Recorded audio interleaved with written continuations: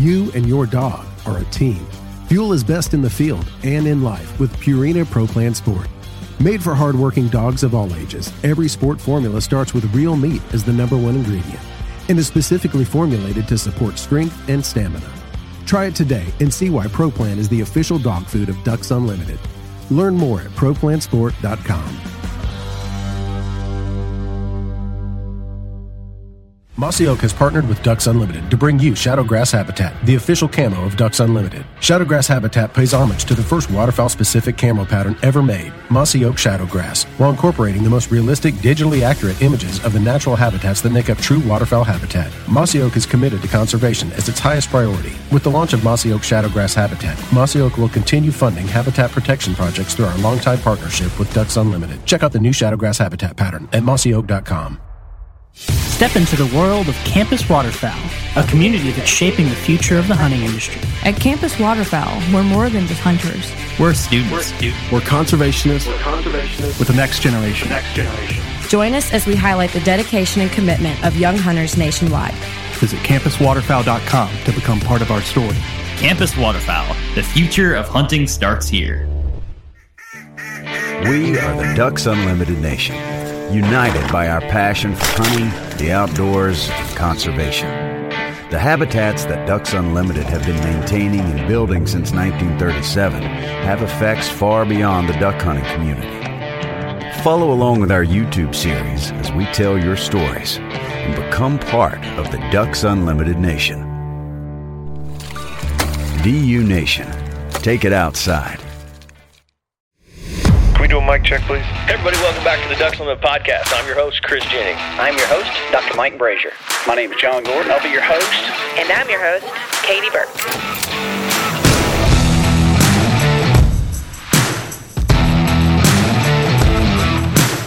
Welcome to the Ducks Unlimited Podcast, the only podcast about all things waterfowl. From hunting insights to science-based discussions about ducks, geese, and issues affecting waterfowl and wetlands conservation in North America, we bring the resource to you, the DU Podcast.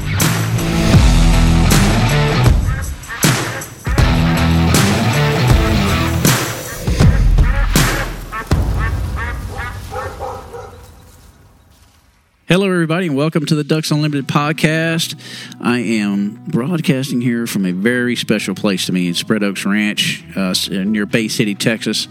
The place has a tremendous amount of history, both in a Texas history standpoint and also in waterfowl hunting.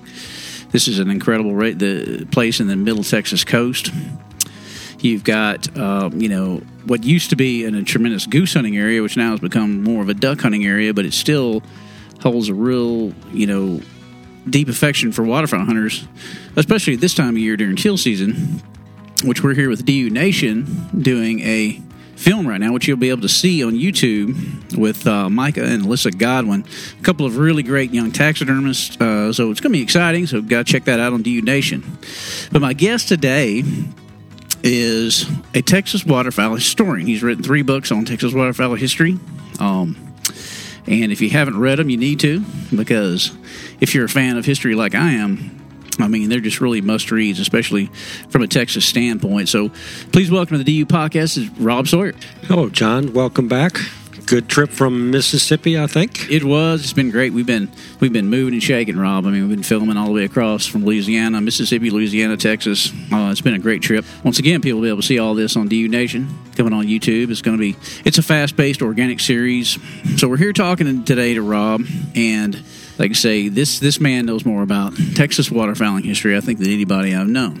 It's near and dear to my heart. I got moved to Texas when I was a kid, right? I grew up in Mississippi, and just through circumstances, through family, it often happens. When you're a kid, you don't have a choice, right? Where are you going to move? So we moved to northeast Houston, and I went from a world of basically mallards, wood ducks, to geese, right? And it was an eye-opening experience for a kid. I would sit out on my front porch on an October evening and listen to the snows and the specks flying over my house, heading west and east of Houston to the rice fields for where they were in winter.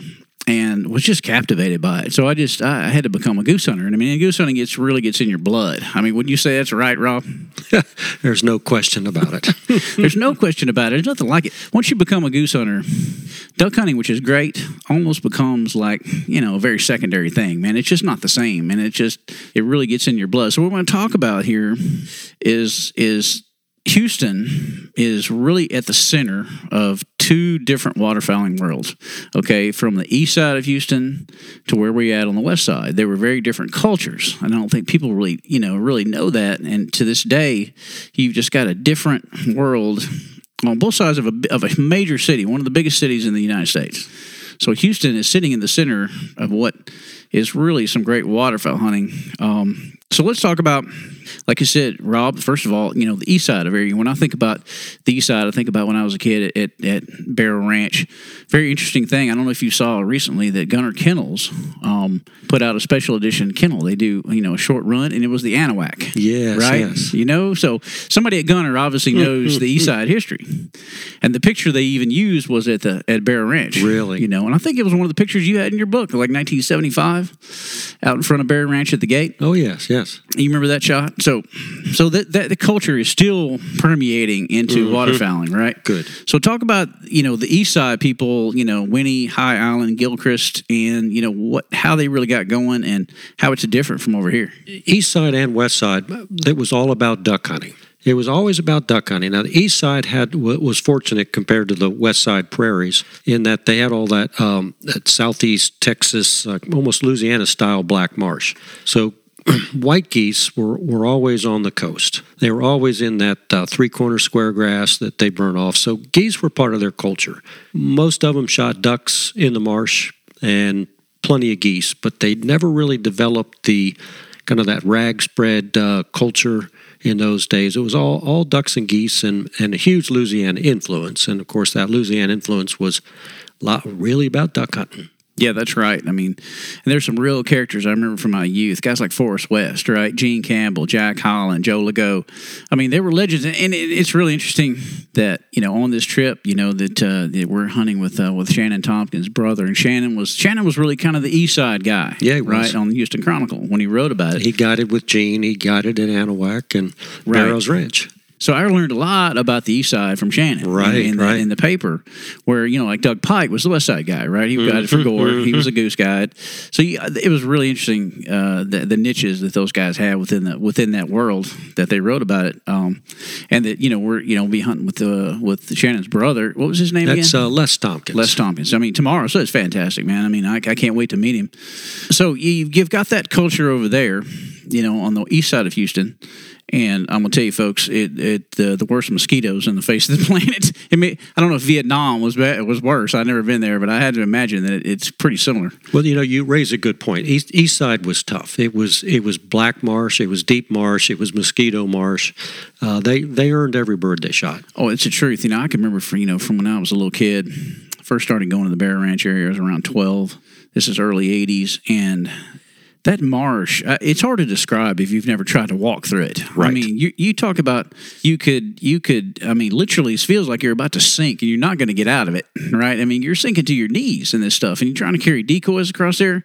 We hunted this morning with great West Side guide Mike Lanier. Another guy who was really a big part of it with Marvin Tyler, and from the early days of the goose hunting scene on Garwood Prairie, and he talked about that Marvin, knew Joe Legault, pretty well, and he was like, Mike really, it was his big goal, man, we got to go to the east side, we got to check this out, we got to go to Barrow Ranch, right? And Marvin was kind of laughing at him like, well, you got all this in your backyard, but if y'all want to go over there, I'll set it up. They go over there and they meet Joe at the shack, right, and everything like that, and they get their blind draw and everything, and he said they go out there and they started out with like 3 bags of decoys, and by the time they got to the blind, they had dropped everything but one. Exactly. Because they were about to die. We were trying to walk through that marsh. And those are famous stories. People would go out the first time with all their regular hunting gear, and Joe Legault used to say he would just follow the trails of discarded gunning stuff, and that's where he knew where his gunners were. He'd check on them, say hello, and then he'd follow the trail of discarded clothes and decoys back. It's the truth, man. It was a bad deal. So the east side, you had to be very tough to be able to go in those marshes. And legends like Jack Holland, man, that, you had a great story in your book about Jack, being caught by Joe Legault, hunting on the backside. Yeah, he thought he could outsmart Joe Legault. He said nobody would walk from the gatehouse, the shack, to the coastal side. It was too many miles of black mud, too much marsh. And so he would sneak in with a boat, and he'd just poach the coastal side of Barrows Ranch. Well, one day he sees this guy walking across the sawgrass, like as Joe Legault's daughter put it. She said, walking like a purple gallinule right across that marsh. Nobody could do it. And he was like 58, 60 years old. And he caught him, and he said, you report to the gatehouse tomorrow morning. Be there early. So Jack Collins, expecting federal game warden, state guys, and a little bit of trouble, and he says, okay, I want you to guide for me every day for a week as your punishment. And Jack Collins became one of the better known and more famous guides out of Barrow Ranch. Right, Jack Collins became, one of the fixtures of the east side, along with Gene and like I said, later Forrest West, another guy that was, his place, Los Patos in Gilchrist was one of the big outfits, really, on the whole east side in the history of it. Folks, Joe Legault was like, what was Joe Legault? 5'6", maybe 5'7", right. Weighed about 120 pounds. So if anybody could walk across that marsh, it was Joe. Yep. Right. A guy like Mike Lanier, who's 6'4", big man. You try to get around that stuff. You could really not come back from a situation like that. Correct. And Joe Legault, for folks that haven't heard the name in a while or at all, there were a few legacy names in Texas waterfowling that educated hunters about their sport as time progressed. And one of his big contributions, one of the first to popularize, shut down at noon. Don't night hunt or evening hunt. Just don't do it. You're driving your birds out. You'll have better hunting in the long run. And he's credited with that knowledge and getting that message out. And of course, we follow that pretty much to this day all around the coast. That's the truth, and you're right about that. Joe was one of the first guys who really, said, let the birds rest. Give them some rest. If you don't let them rest, you're going to blow them out. Too much pressure on them, right. You're not going to have success. Another thing, Joe was a big Ducks Unlimited supporter. I know that. I know that he used to go to a lot of different events, stuff like that. He was a known figure, so he really, he was a conservationist as well as anything else. And I think, the legacy of the Barrow Ranch, a lot of it now, I think, is sanctuary. Am I correct? For birds? Yeah, that's correct. Joe and others, Jackson Ranch, they saw superports coming. They saw development of our natural resources along the coast. And, it wasn't an easy decision, but the bulk of that land now that made up that wonderful shooting area of coastal southeast Texas is either National Wildlife Refuge or state.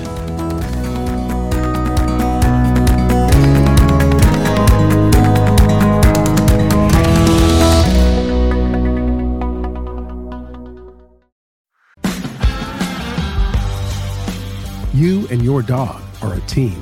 Fuel is best in the field and in life with Purina Pro Plan Sport. Made for hardworking dogs of all ages, every sport formula starts with real meat as the number one ingredient and is specifically formulated to support strength and stamina. Try it today and see why Pro Plan is the official dog food of Ducks Unlimited. Learn more at ProPlansport.com.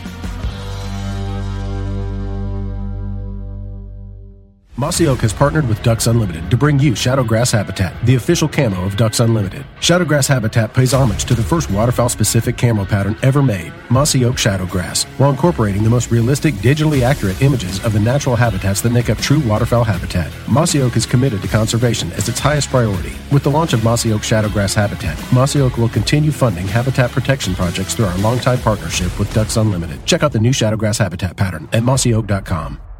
Step into the world of Campus Waterfowl, a community that's shaping the future of the hunting industry. At Campus Waterfowl, we're more than just hunters. We're students.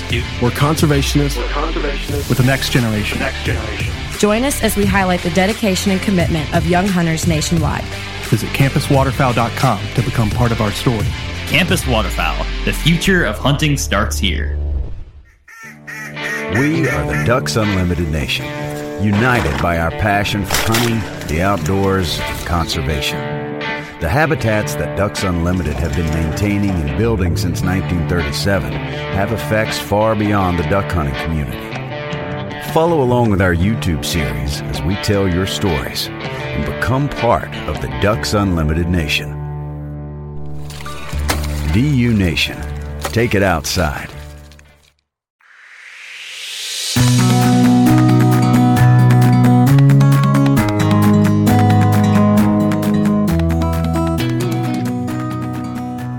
And so, you had the East Side guys, right? And like I said, like Pike and them, they were the West Side guys, that really wrote about, and you're talking about names like Jimmy Reel, Marvin Tyler, Clifton Tyler. That's right. So those were guys that, really made the white goose a big draw, and they basically had to figure out how to hunt them, right? I mean, with the white rag spreads and all that. And, talking to Mike today, going from heavy, cloth rags to light plastic to windsocks. I mean, it kind of evolved over the years. But talk a little bit, Rob, about the West Side guys and their love for white goose hunting and how they turned it into a business. Yeah, that's to me a fascinating story, because we talked about the East Side, and they had ducks, they had geese, and it was a culture of two different types of birds. Whereas on the West Side, and when we say West Side, we're talking about the Katy Prairie and what they call the Eagle Lake Prairie now in that area. And it was all duck country, all potholes, big mallard country. They had geese. They had Canada geese, but they never had the white goose. White goose was always on the coast. And when rice was introduced about 1900, and it took a while for the white goose to decide that I'm leaving the coast and I'm going to this new grain. Gentlemen would sit at their duck clubs. Both Jimmy and Marvin Jimmy Reel and Marvin Tyler guided that Eagle Lake Rod and Gun Club, and their clients would see all these white geese pouring into these fields certain times of the year. Well, we want to go shoot those. So I think the first Marvin Tyler shoot, Jimmy Reel said, I don't want to go out there. Marvin said, I will.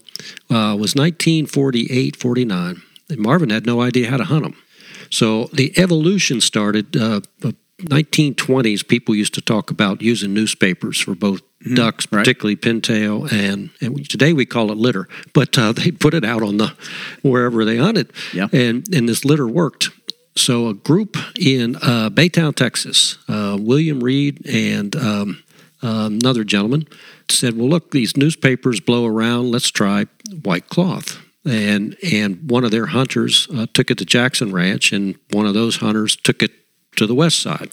And the cloth rag was born and moved from the East Side to the West Side. Well, the West Side embraced it, all that rice country, and their duck shooting was slowing down quite a bit, as things do. You take the prairie potholes, turn it into rice country, it changes. And and some people say it was a good change, and others not so good. They missed, they lost their prairie chickens, they lost their pothole mallards, but they gained white geese and they gained speckle bellies. So on the West Side, the change, the big change where the knolls and the potholes were leveled for rice production, it had effect. Much less mallards on the West Side. All the prairie chickens were gone, but the geese started moving in from the coastline to the rice fields, and that was about 1949. And Marvin Tyler and Jimmy Reel were at Eagle Lake Rod and Gun Club as duck guides, and their hunters wanted to start going after them. Wanted to start hunting them. And Jimmy Reel said, well, will you go? Marvin, I don't want to mess with it. Marvin went out on his first rice field, and his son Clifton says, well, he really didn't know what to do, how to shoot them. The evolution of the white cloth made its way. We call it the Texas rag spread, I think, because it started off mainly with cloth and then diapers, and it worked. You could put out 30, 40 pieces of white cloth, and these white geese would start screaming into West Side rice fields, and a new sport was born. It was popularized. It really took off in 1969. That's where a lot of old-timers like us remember an ABC Wide World of Sports segment with Andy Griffith, and Marvin Tyler was the host.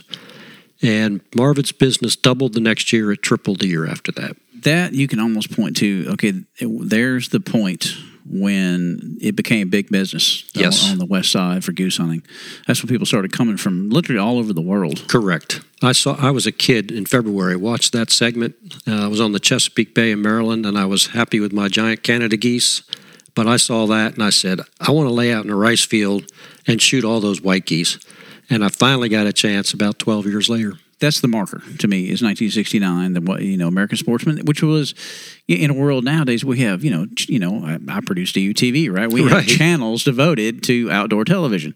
There was one show. That's right. It was Sunday afternoon, and you were glued to that television. That's it, man. It was must-watch TV. I mean, I can remember some crazy stuff like Hank Jr. turkey hunting, and Robert Stack hunting ducks in Mexico and stuff. Man, I can still remember those shows, to this day. And Kurt Gowdy, man, what a host of the deal was. I mean, it was an incredible show. So, like I said, so you got the East and the West Side cultures, and then there's pockets of other folks, I mean, you had people farther, on the coast as well. I mean, you had that duck hunting culture on the coast, places like Rockport, Port O'Connor, and they still hunt ducks there today. Oh, yeah. Yeah, mostly, and that's one of the neat things about Texas. The geographical variation is also reflected in waterfowl populations. Rockport is known all the way to Baffin Bay for redheads and pintails. Right. Whereas when you look at the southeast side, you first think of the mottled duck. Even though you can't shoot as many as you used to, there was a day when you could shoot 25, then 12, then 6, then 2, then 1. But, it went down drastically. And that was mallard country. And when rice came out, I remember one dear old man, Freddie Absher, that lived on Jackson Ranch, and he said, "Well, as that old mallard disappeared, we hardly missed it because the pintail started coming in. So they went from shooting 10 mallards to shooting 10 pintails, and they were just as happy as they can be. And of course, now the pintail numbers are dramatically reduced." Yeah, we saw another reduction in the pintail populations this year, and it was expected. We had some really dry conditions on the prairies the last couple of years, and we didn't have any counts, right? So the mallards, everybody knew it was coming, were down, and the pintails once again took a hit. The blue-winged teal, on the other hand, exploded, basically, are up almost 30%. And we're seeing it here, and y'all, I say once again, you got to tune into DU Nation, okay? On YouTube. Yeah, that's correct. We got East Side teal, we got West Side teal, okay? And it's just, you'll see that this is to me, the greatest place to hunt teal in the world is right here on the Texas coast, on both sides of Houston. Yes, it is. Yes, it is. So here's something I want to talk about too, because I hunt a lot in Arkansas now. Okay, and to me, Arkansas Delta there has become what the west side of Houston used to be as far as geese go, right? You've got all the snows and specks slid that way. They're still in the Central Flyway, but I think once they get to that point, they kind of slide, east to Arkansas. One thing, the rice base changed, but I think I've heard you say this, Rob. It was 1,000 little cuts, man. They pushed the geese over there. Yes, it was. You can look at it in the big picture, long term, and they've always shifted. They've always moved. There never used to be a blue goose in the state of Texas. They're always on the west side of western coast of Louisiana. Right. So, the Cajuns could get mad at us for that big shift of blues our way. Interesting, the speckled belly was dominantly shot on the Rio Grande Delta in Texas in the 1800s, early 19s, and it shifted this way. And we've still got wonderful pockets of goose populations in Texas. But it's not like it was. No, you were telling me you had a pretty nice hunt in El Campo last year. That's correct. And so you still can do it. It's just, and I tell you what they don't have in Arkansas is a goose hunting culture. Right? I mean, it's always been duck in Arkansas. Mallard is king. I mean, that's the other thing that people don't really know. You were talking about earlier, that Texas coast used to be mallard country big time. Yes, it was. You look at the old photos of the straps; they were all mallards, right? And yes, and people in Arkansas and stuff, who and now in Kansas, Oklahoma, where mallard is king, they don't know that this area was big time mallards at one point. So you're right. The flyways, I think, are always shifting. Right. They're always shifting in response to I would say, predominantly man-made change. Exactly. Well, there's Ducks Unlimited is at the forefront of trying to restore as much habitat as we can. But let's face it, Rob, you go to a place like the Katy Prairie. Well, I think Mike called it this morning. It's Katy concrete. Yes. There's no prairie left, right? I mean, right. When I was in high school going out there, it was rice country as far as the eye could see, all across the horizon, man. And there was fields and geese just flying everywhere, and it was the most incredible sight. And now, well, you got subdivision. That's about it. I mean, the whole thing has changed with the very gigantic expansion of Houston. I mean, it's just blown up, across, It's hard to describe people who didn't grow up there to how big it is now compared to what it was then. Yeah, that's correct. It's really Houston is blown up. We have suburban sprawl out here. We're in Matagorda County, and we're a few decades away from suburban sprawl. But now what's biting us is what I call energy sprawl. We tend to think that solar panels and wind turbines are the answer to a whole bunch of problems. Well, if you value agricultural land, if you value land for native and migratory wildlife, it's not the answer. It's covering thousands of acres. We're losing classical, Jimmy Reel's classic roosts in Garwood solar panels now.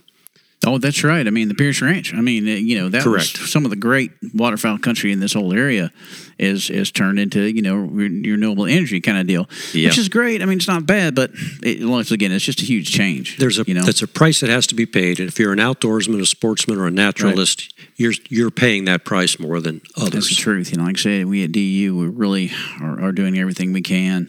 It's an ongoing job, and I know right here at Spread Oaks, I mean, y'all have done some tremendous work and partnered with Ducks Unlimited on this landscape. Yeah, it's been wonderful to be a part of that. Almost 6,000 acres. It's got a conservation easement on it, and the owner, Forrest Wiley, is a big DU donor, and DU's had a big part in putting boots on the ground. We're up to 600 acres of water now, over 30 units, and they're full of duck food, they're full of wildlife, and they will be in perpetuity. And every landowner that we can enroll in that type of thinking and those kinds of formal programs, it's just one, it's a small win. Here, locally it's a big win, but it's just a whole bunch of small wins that will end up culminating, hopefully, into a big win. Yeah, that's right. I mean, it's a huge tool that we've used to. Well, you look at places like the Ace Basin in South Carolina. I mean, it would be golf courses and condos if it was not for conservation easement. Right. I mean, that keeps that land in perpetuity to where it's undeveloped, unspoiled wildlife habitat. And it's not just about ducks. I mean, you're talking about it affects water. And every other species of wildlife. It really helps people. That's one message we're really been trying to get across is that, the work that we do. Yeah, it's great for ducks. I mean, we're Ducks Unlimited. Let's face it, that's the name of the organization. But, what we try to do, helps people and other wildlife too. So, and like I said, just the work that we've done on the ground here and all over the Texas coast. I mean, the Prairie Wetland Project. I mean, and we are our great partners. Texas Parks and Wildlife. We've got U.S. Fish and Wildlife Service. We've really, without those partners, it's hard to get it done. But all together as a team, we're really making a difference on keeping these places intact and unspoiled. So, well, you said an important part of that message is that landowners that want to preserve the land, the culture, the heritage, the history, wildlife. There's a lot of partners there to help. Both from oftentimes matching grants and from a knowledge standpoint. That's something that DU has become masters of. Basically, is turning $1 into $3. Yep. Right, and that's the key. Because to conserve over 15 million acres in 85 years, without those partners, without those matching dollars, it's not possible. Right. And so we really have worked hard on it. In places like the Texas coast, Louisiana coast, but it's just, this, like I said, this place area is near and dear to my heart. And, I lived in El Campo. I guided down here for many years, chasing those geese. I was just thinking about that the other day, and my knees, I think, have paid a real price on the chasing those birds across those rice fields, man. I mean, it's just, but I wouldn't trade it for the world, right? Right. I mean, it was an incredible experience. So, it's all good, but man, like I said, we can't thank you enough, for hosting us here. We got DU TV coming up again this December here at Spread Oaks. We got DU Nation going on right now. So once again, I can't thank y'all enough for you and Forrest. I mean, the hospitality has been unbelievable. Well, we enjoy it. We love having you down here, and we love the storytelling. Yeah, that's right, man. You and I get together, man, and we just can't help but start talking about the stories and waterfowling history, which is so important to me. I mean, I just love it. It's an incredible deal. So, and it was fun coming to this ranch because I enjoyed writing and researching the history of Texas. You look at the Chesapeake Bay, and there's a stack of 20 books, 30 books on it, the history of waterfowl hunting. In Louisiana, when I lived there, lots of books. I got to Texas, there weren't any. Texas didn't seem as if it had anybody or any tomes, any volumes of books. In those days, we read books. We didn't go to the internet. And it was a lot of fun for me. So I had written quite a bit, or a fairly good section on Matagorda some 15 years ago. And then I got a chance to work the same area where I had written the history. The Jennings Lake that runs through this property is a natural lake, and it was just as a combination of rice as it came in, and Jennings Lake Roost was probably the largest waterfowling area in this county. People would come from Denver. Bay City was founded by a Denver duck hunter who wanted things like bars and food and a nice bed. Well, let's build a town. So when we duck hunt in Texas once a year, so they founded a town, Bay City, 1896. And they hunted spread oaks. Well, what became Spread Oaks Ranch. Right. You're talking about, Stephen F. Austin, Sam Houston. Some tremendous characters within the Texas history were right in this area. So let's see. Let's just go through your books real quick, Rob, and see. It's 100 years of Texas waterfowling history. Is that the first one? Well, I started off because Harry Walsh wrote this seminal volume called The Outlaw Gunner. And Harry Walsh lived across the river from me in the Chesapeake Bay, and I just grew up with punt guns and all the stuff around me, I said, well, man, I read a Shannon Tompkins article, and he talks about market hunting. I'm going to do the market hunting of Texas as a history book. So that's what it started out as, and along the way is when I discovered all the rest of the Texas history, the old gunning clubs and people from around the world that would come to Texas to hunt. And so I said, well, I'm having fun with this, so I put out another book first, which was the history of the guides, the carved decoys in Texas, the hunting clubs, and that one's called 100 Years of Texas Waterfowl Hunting. And one of my critiquers said, well, really, it's about 175 years you covered, but that doesn't read so good. Right. The second one I put out was the market hunting book, and that one's kind of near and dear to my heart. Then I put out a coffee table book, which was all the photos that I collected over a decade, which is some 400 and some old photos of Texas waterfowling. Oh yeah, I take that book out often and just look through the photos. Because it's just, to me, it's a look inside a window in time of a very different culture. Like you look, downtown Houston, sporting goods store, right. People lined up with ducks across the front. Could you imagine if that was going on today? My gosh. People would freak out. Oh yeah. The police would be called. Yeah, the police would be called, man. But that was a way of life. It was right? a different culture. Those ducks were on everybody's plate. Yep, that's right. It was a whole different culture. And Houston, like I said, is in the middle of it, literally, of a great waterfowling tradition. And you do a really good job because that's exactly right. That Eastern Cajun and different landscapes on one side, and then the west side's got that wonderful German and Bohemian culture, and very different worlds. And they met a lot of times, and when they would meet in the outdoor world, good things happened. Good things happened, man. Houston, Texas, man. It's not just the Texans and the Astros. It was that's right. the duck and the goose hunters, right? As well. It surely was. Most people don't think about Houston and think about that unless you lived it like we have. So anyway, well, Rob, man, I surely have enjoyed this. This has been incredible. Thanks again for having us down. And like I said, folks, you check this stuff out on DU Nation. It's going to be some cool content. Thanks for having me, John. All right, folks. Thanks for listening once again to the Ducks Unlimited podcast and supporting DU and wetlands conservation. John, I'll see you in a duck blind tomorrow morning. Let's do it.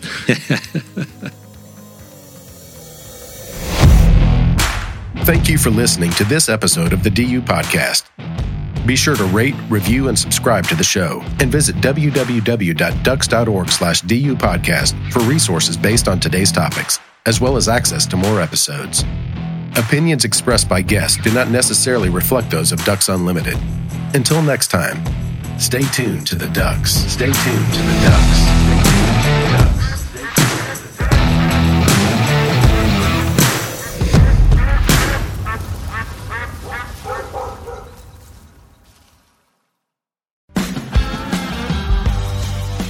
You and your dog are a team. Fuel is best in the field and in life with Purina Pro Plan Sport. Made for hardworking dogs of all ages, every sport formula starts with real meat as the #1 ingredient and is specifically formulated to support strength and stamina. Try it today and see why ProPlan is the official dog food of Ducks Unlimited. Learn more at ProPlansport.com. Mossy Oak has partnered with Ducks Unlimited to bring you Shadowgrass Habitat, the official camo of Ducks Unlimited. Shadowgrass Habitat pays homage to the first waterfowl-specific camo pattern ever made, Mossy Oak Shadowgrass, while incorporating the most realistic, digitally accurate images of the natural habitats that make up true waterfowl habitat. Mossy Oak is committed to conservation as its highest priority. With the launch of Mossy Oak Shadowgrass Habitat, Mossy Oak will continue funding habitat protection projects through our longtime partnership with Ducks Unlimited. Check out the new Shadowgrass Habitat pattern at mossyoak.com. Step into the world of Campus Waterfowl, a community that's shaping the future of the hunting industry. At Campus Waterfowl, we're more than just hunters. We're students. We're conservationists with the next generation. Join us as we highlight the dedication and commitment of young hunters nationwide. Visit campuswaterfowl.com to become part of our story. Campus Waterfowl, the future of hunting starts here. We are the Ducks Unlimited Nation, united by our passion for hunting, the outdoors, and conservation. The habitats that Ducks Unlimited have been maintaining and building since 1937 have effects far beyond the duck hunting community. Follow along with our YouTube series as we tell your stories and become part of the Ducks Unlimited Nation. DU Nation, take it outside.